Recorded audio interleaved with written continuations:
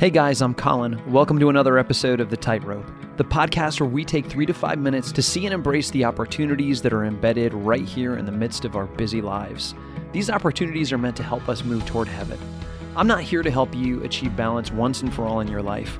I'm here to share stories about how life is a constant balancing act, and it's a balancing act with a destination.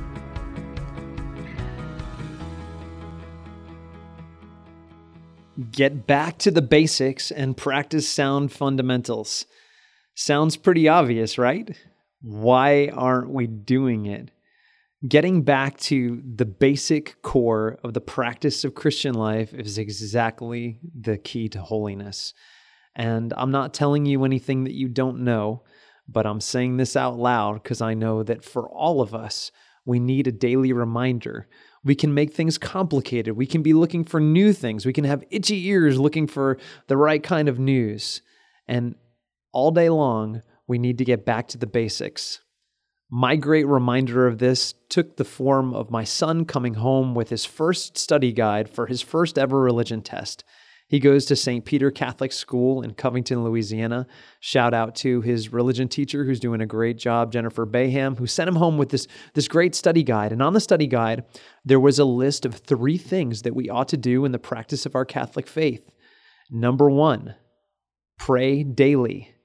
I think we all know that we need to do this, but here's the question that I'll ask you. What does your daily prayer look like? And I know if you listen to this podcast, we've been talking about this in various forms and ways for the last several weeks, but we really, at this particular juncture in history, or actually at any time that we happen to be at in history, we need to examine how we are communicating, talking and listening, also on the study guide, to God on a daily basis.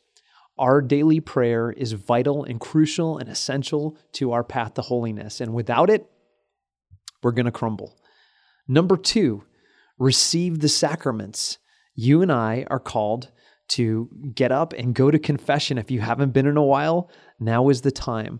Having clear consciences before God, being in a state of grace is vital. Secondly, being nourished by the Eucharist as often as possible, certainly every Sunday, but as often as possible, we need to be fueled by the bread of life, especially in times like these. And number 3 was to practice the virtues. Now that's pretty simple, right? Practice the virtues. But this means we need to find strength in our lives to do what is good, to resist what is evil, to hold on to what is godly. Also on the test, who practiced the virtues perfectly? Well, duh, but not duh. It's Jesus. How do I know what it looks like to live an excellent, strong human life? It's in being rooted in what Christ does, in living in imitation and participation of it. Now, this was one of my favorite parts. So Leo comes home and he's trying to remember this, and he actually comes up with hand motions. So pray daily. He makes his prayer hands. Receive the sacraments. He opens his hands, and this is pretty cool because he's getting ready to receive his first communion later this year, or this school year, right? And then when it gets to virtue, here's my favorite part, practice the virtues, and he just bows up and flexes his arms. And I thought that was a great reminder too, that doing what is good, practicing virtue is human strength. Now, again, all of this is really basic, but if all of us, the body of Christ, from the top of the hierarchy to the laity in the pews, if we all did these 3 things, then the ship of Peter will sail quite well.